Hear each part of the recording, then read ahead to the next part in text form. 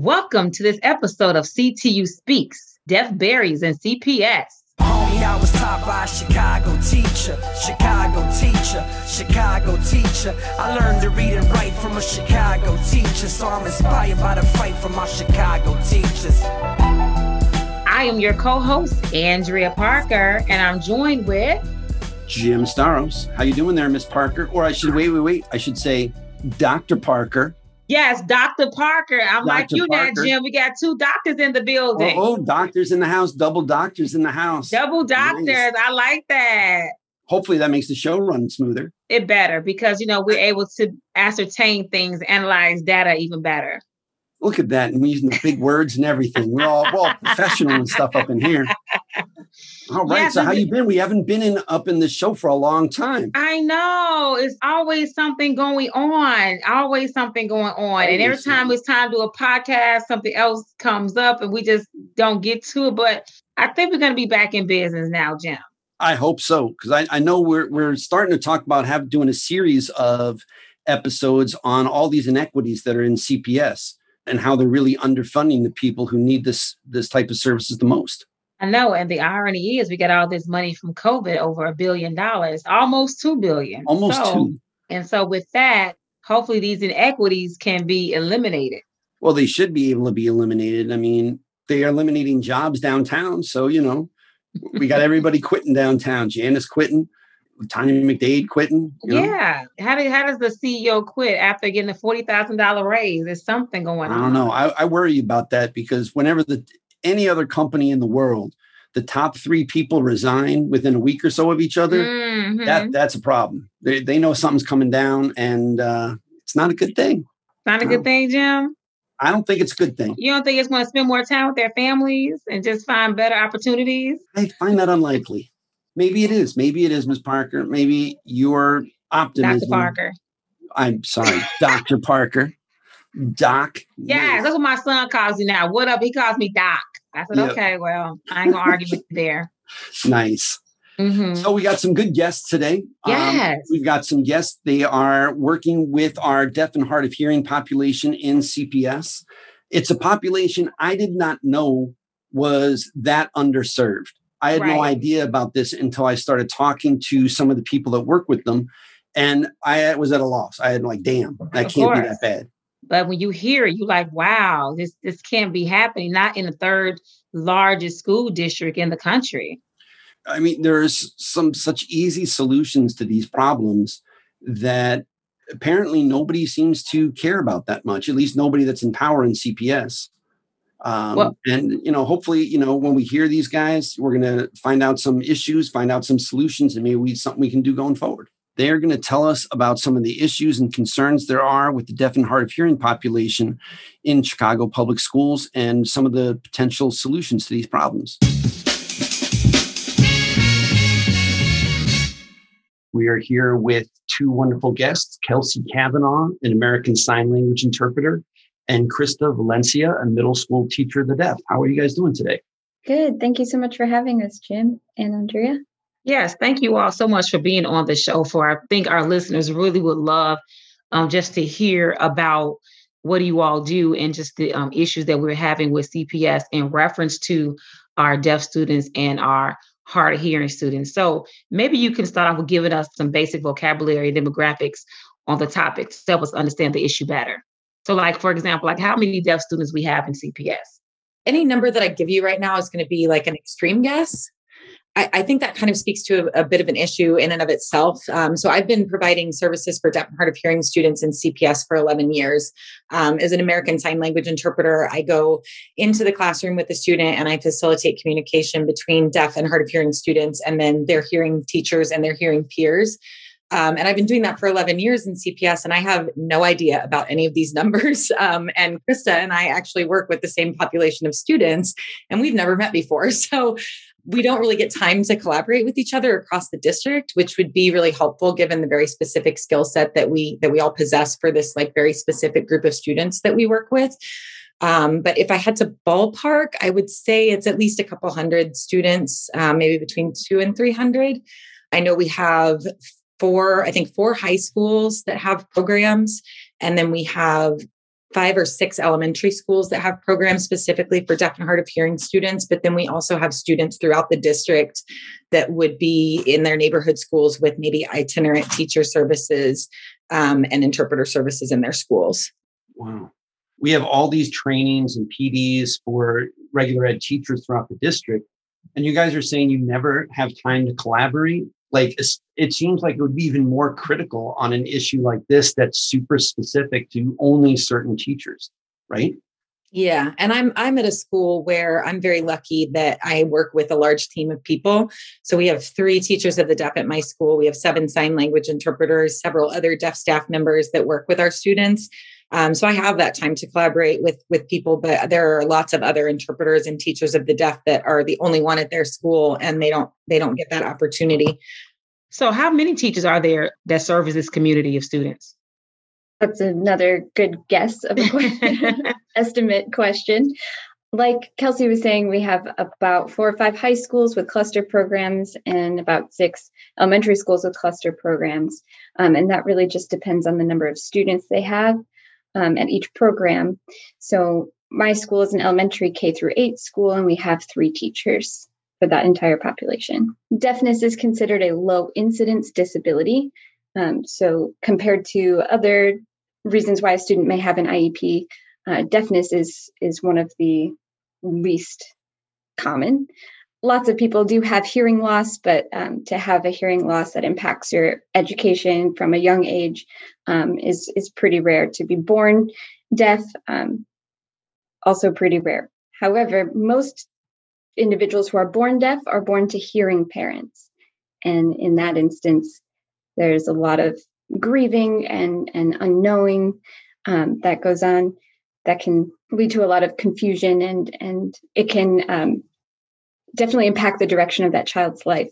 Low incidence meaning not a lot of deaf students compared to their hearing peers. Yeah, and I see how you said that most deaf students are born to hearing families. So that means that most families don't sign, and a lot of our students, they receive a great deal of communication in sign language in their schools. So how is this lack of teachers and programming impact the family communication with students? Wow. Yeah, that's a big question because you're really touching on the heart of a lot of our issues here, and that lies in the communication because deafness does create a barrier to communicating within the hearing world. Hearing families who happen upon deafness in their children have a lot to learn and unlearn about deaf culture and how deafness can impact a person's development. As a deaf and hard of hearing teacher, I spent a lot of time learning how exactly deafness impacts language acquisition and use for children, and how that language acquisition and use can impact their social emotional learning, their socialization, their behavior. And all of this took years to learn and lots of immersion in deaf culture. And these are things that a lot of parents don't have the time or resources to learn. It is kind of a knee-jerk reaction, I think, of any human, of any parent to protect that child and try to give them everything you can to make them successful. Typically, those hearing parents, the first person that they talk to about their child's hearing loss is a doctor or an audiologist. And doctors and audiologists love to solve problems and fix things. And so it is often the case that the doctors and the audiologists will kind of push a family toward what we call oralism or an oral route. And that focuses a lot on speech and listening. So giving a child lots of speech and language therapy, a lot of auditory rehabilitation. This is where children are given cochlear implants at a very young age. That is a surgery that is irreversible, and it places a device inside of a student's head that bypasses the hearing organs that are inside of your ear and goes straight to the brain. These are all strategies to set the child up for success in a hearing world where written and spoken English are the main languages that the student will be used to be evaluated on and communicated with. However, deaf children, in fact, all children, benefit from the use of sign language. And I think maybe Kelsey, if you want to speak more about this part. Yeah, I think I work in a high school, and because this approach of oralism is pushed early on in life for children, it works for some students. It's very successful for some students. There are students that are deaf or hard of hearing out there that go through this oral approach of education and can totally integrate with the hearing world. There are still some, obviously some deficits and some setbacks, but it works for some people. But American Sign Language is part of a larger culture that is deaf culture that I see as a high school sign language interpreter. Sometimes kids that come to us that have only been trained orally are missing that piece. And they're kind of in between two worlds then. So they're like living in this hearing world because that's how they've been trained to speak and to use the hearing that they are able to use. But then they come to school where I work and they see this like rich culture of like students that are using sign language. And we have adults at my school that use sign language and they don't feel like they're a part of that. So they're kind of in between two worlds. It sounds like a lot, or at least part of what you do is you're almost like counselors for the parents, for the families, because being deaf impacts the family, not just the student itself. What you're talking about is trying to educate these families into this oralistic approach to it is okay, but that's not the only way to do it. Maybe not even the best way to do it. And to try to convince them otherwise is kind of going what Krista had said earlier. Our first instinct as parents to protect our kids. And if there's a surgery that can quote unquote fix it, well, let's just do that. Let's fix it. We can fix this. It doesn't need to be fixed. We need to figure out strategies to make us successful. Absolutely. That false dichotomy can lead to kind of an oralist versus total communication rift there. It doesn't need to be that way. We can offer students a wide range of communication modalities and expose them to sign language without hindering their English language acquisition and use. In fact, giving them that sign language support can help them build their English language acquisition. So there really is no downside to teaching American Sign Language from the beginning.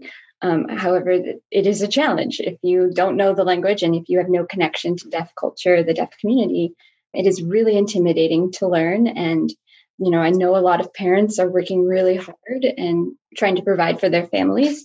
So there's not a lot of time to learn an entire language on the side, So yes, Jim, as you were saying, as a teacher, it is partially my role to try to bridge that gap. So I work at a school that has previously been labeled an oral school, and it was an oral school when I accepted the job there.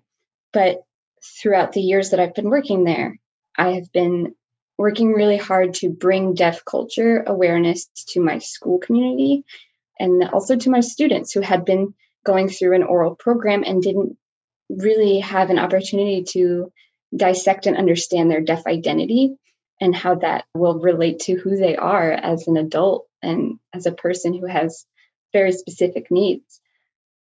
The way I came to this issue is I was talking to another of your colleagues in my capacity as a field rep about something totally different.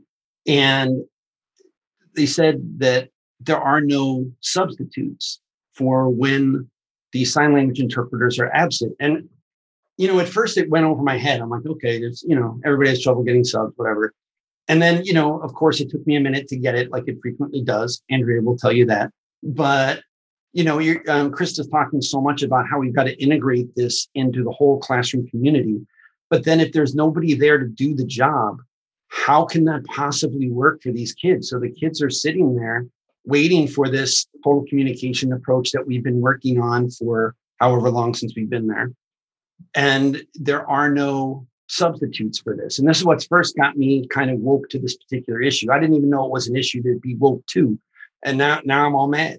How are students placed in these programs? We said there's only a few across the city, but obviously deaf students across the city aren't concentrated in certain neighborhoods. How do we place these kids in these programs effectively that's going to be best for them? Yeah. So to clarify the issue of subs for sign language interpreters a little bit and kind of the impact that has on our students.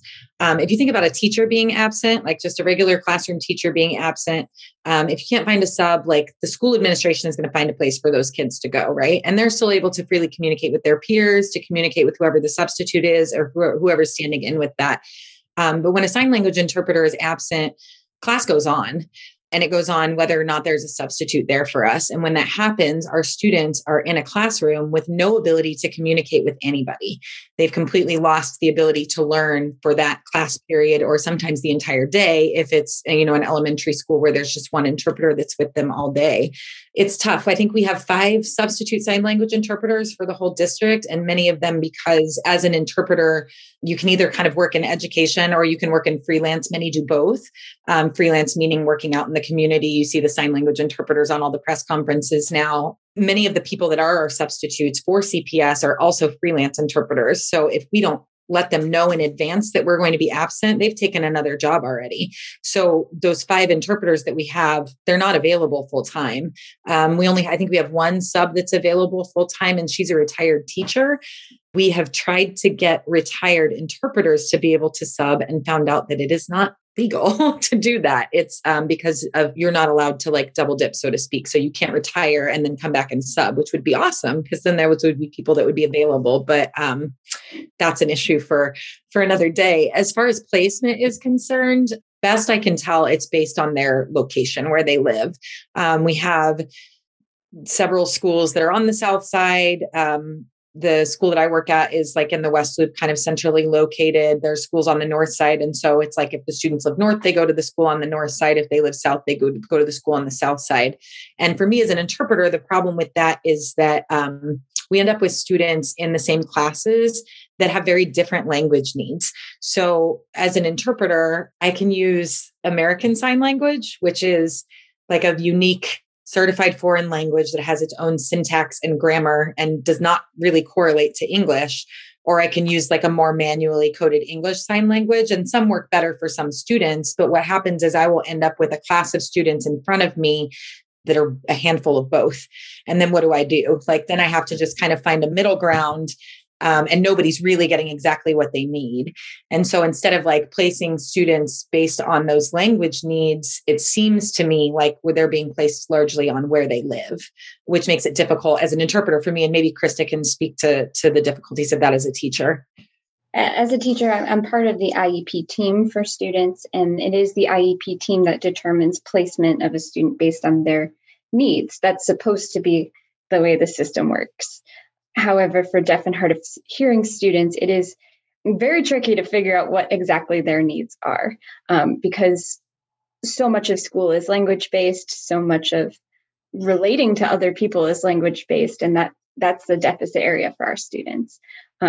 So we try to place students based on their academic skills and needs, but also their language modality and language needs.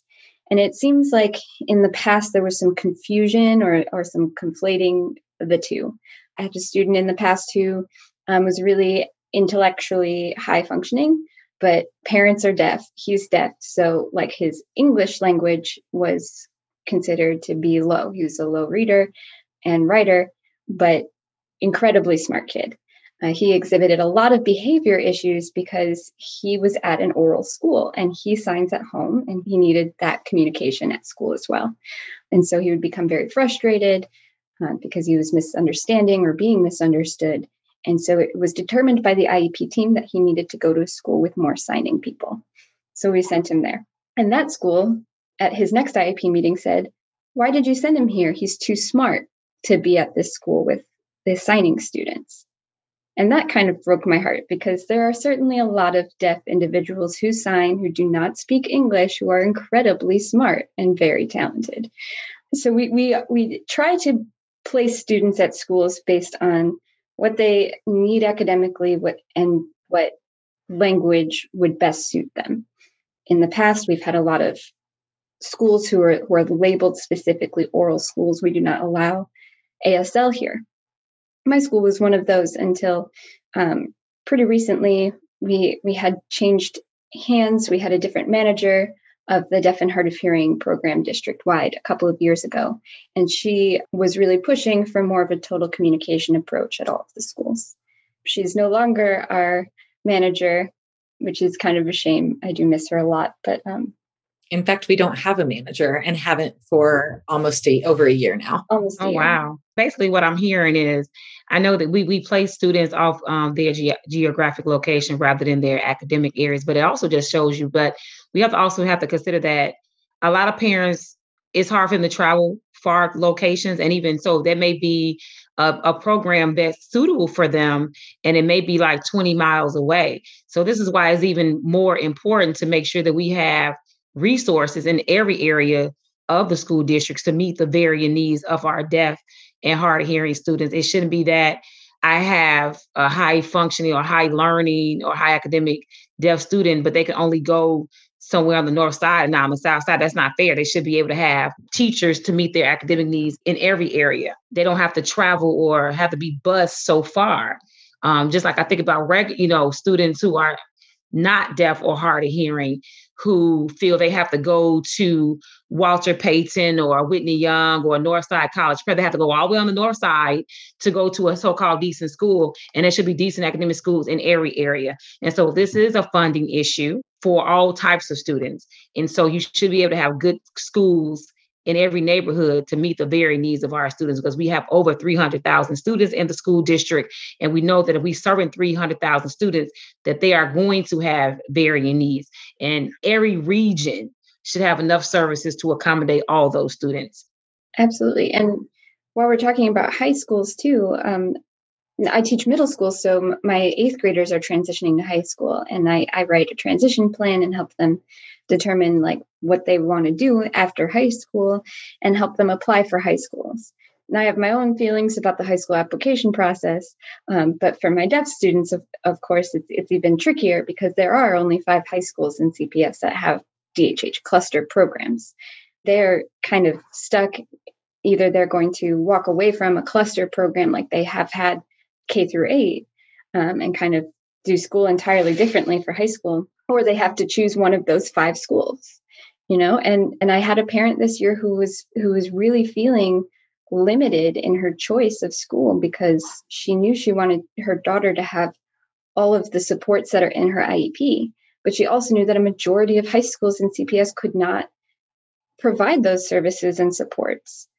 And it's sad to hear that, because we are the 3rd largest school district in the nation, not in Illinois, not in the Midwest, but in the nation. And so you would think that we would promote that with more, just promoting even high school students to go to college and be able to learn different languages, not just, Spanish, French, but, learn sign language.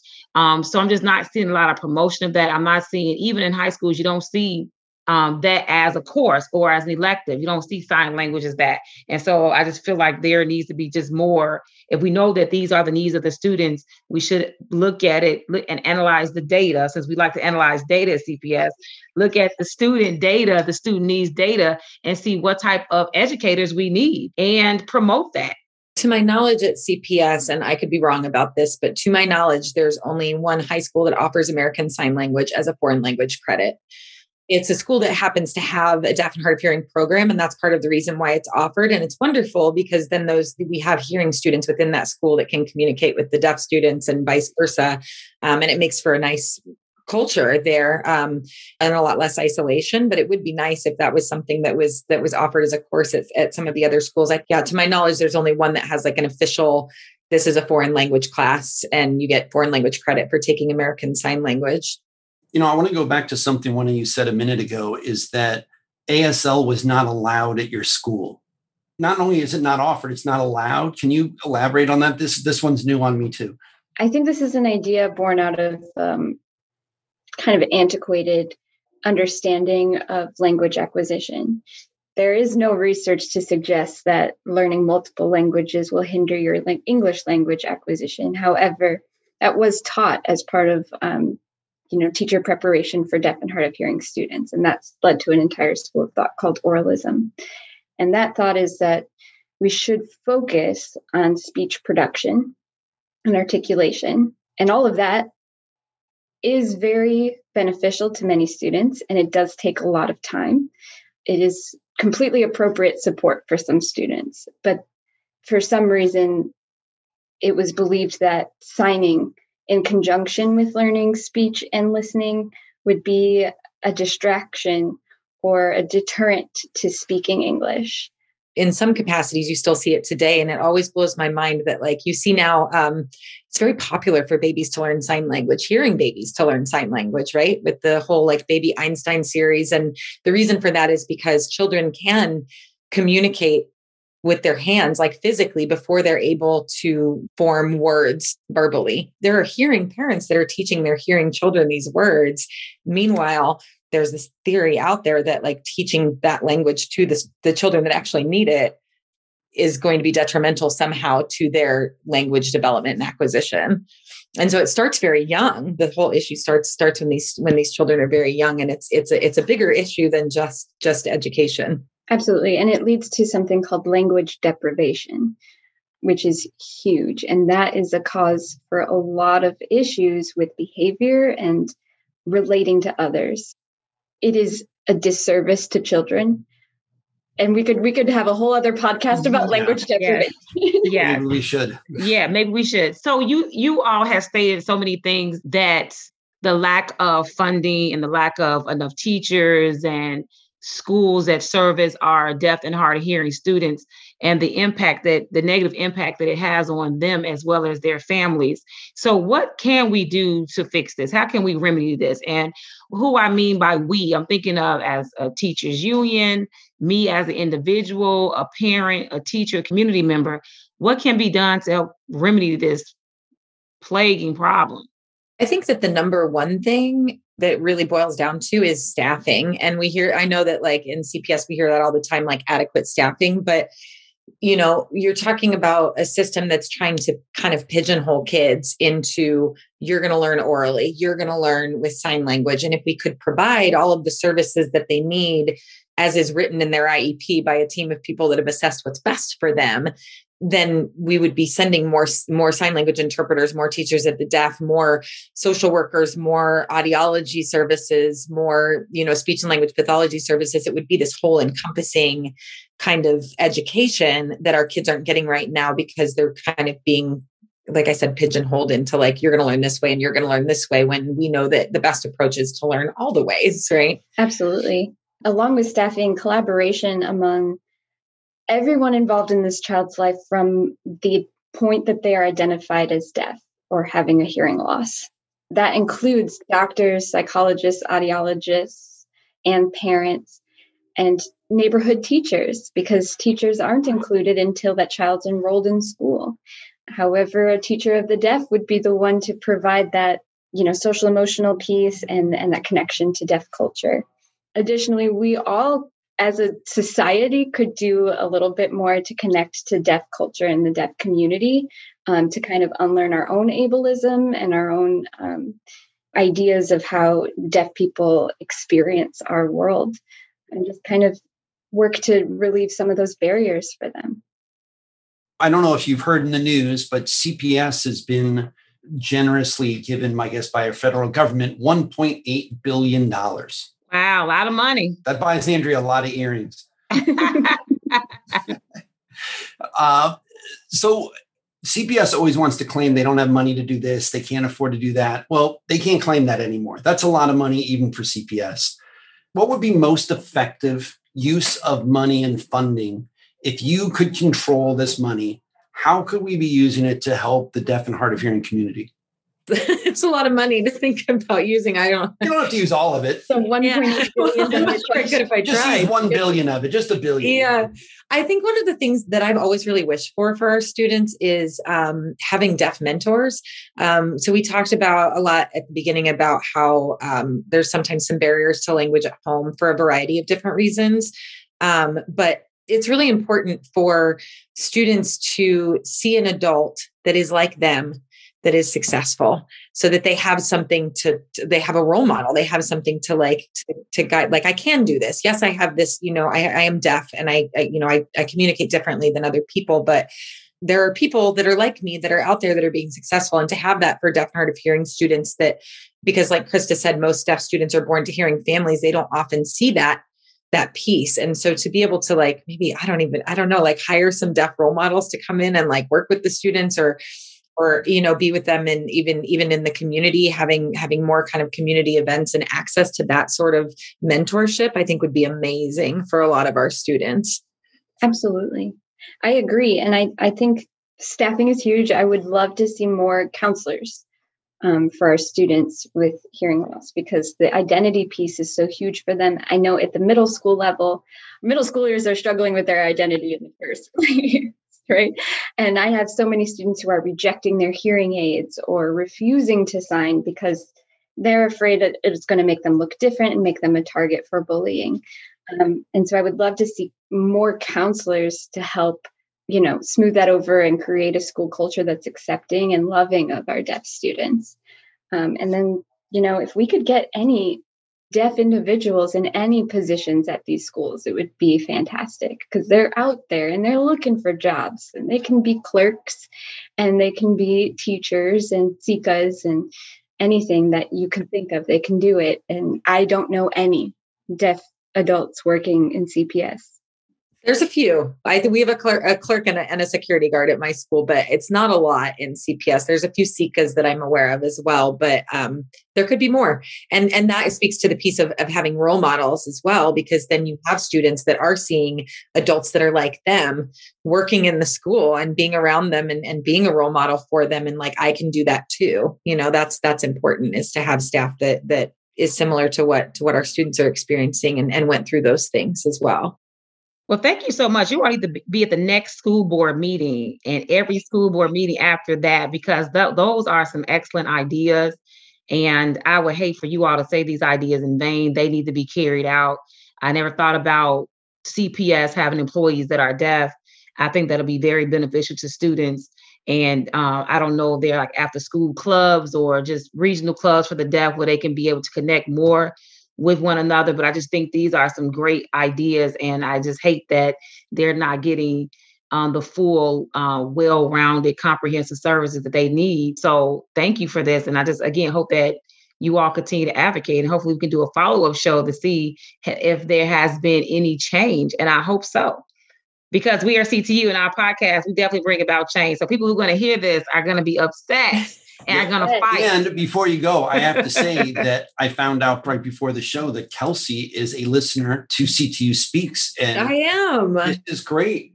So we've got one of our fans out there that's on the show, contributing to the show. This is what we're looking for people out there listening. If you've got an issue, you've got something that you want to talk about on the show, please contact us and let us know. And you can be just like Kelsey and be on our program. That's right. So thank you, Kelsey and Krista, for coming. We really appreciate you. And I know that this issue will go out to the masses. And I know that we're going to be just better advocates for our deaf and hard of hearing students, because that's what we're here for. We're here to service all of our students, and all of our students are worthy of the best education possible. Thank you all. Thank you guys so much. Thank you so much. Well, thank you all so much for listening to this episode of CTU Speaks. Please feel free to listen to us anytime on any podcasting platform. And Jim's going to tell you some other ways to reach us as well. You can also email us at ctuspeaks@ctulocal1.org, or you can give us a phone call at 312-467-8888. And until next time, this is Jim Staros and Dr. Andrea Parker. At CTU Speaks, where we only speak what matters. Bye-bye. Bye.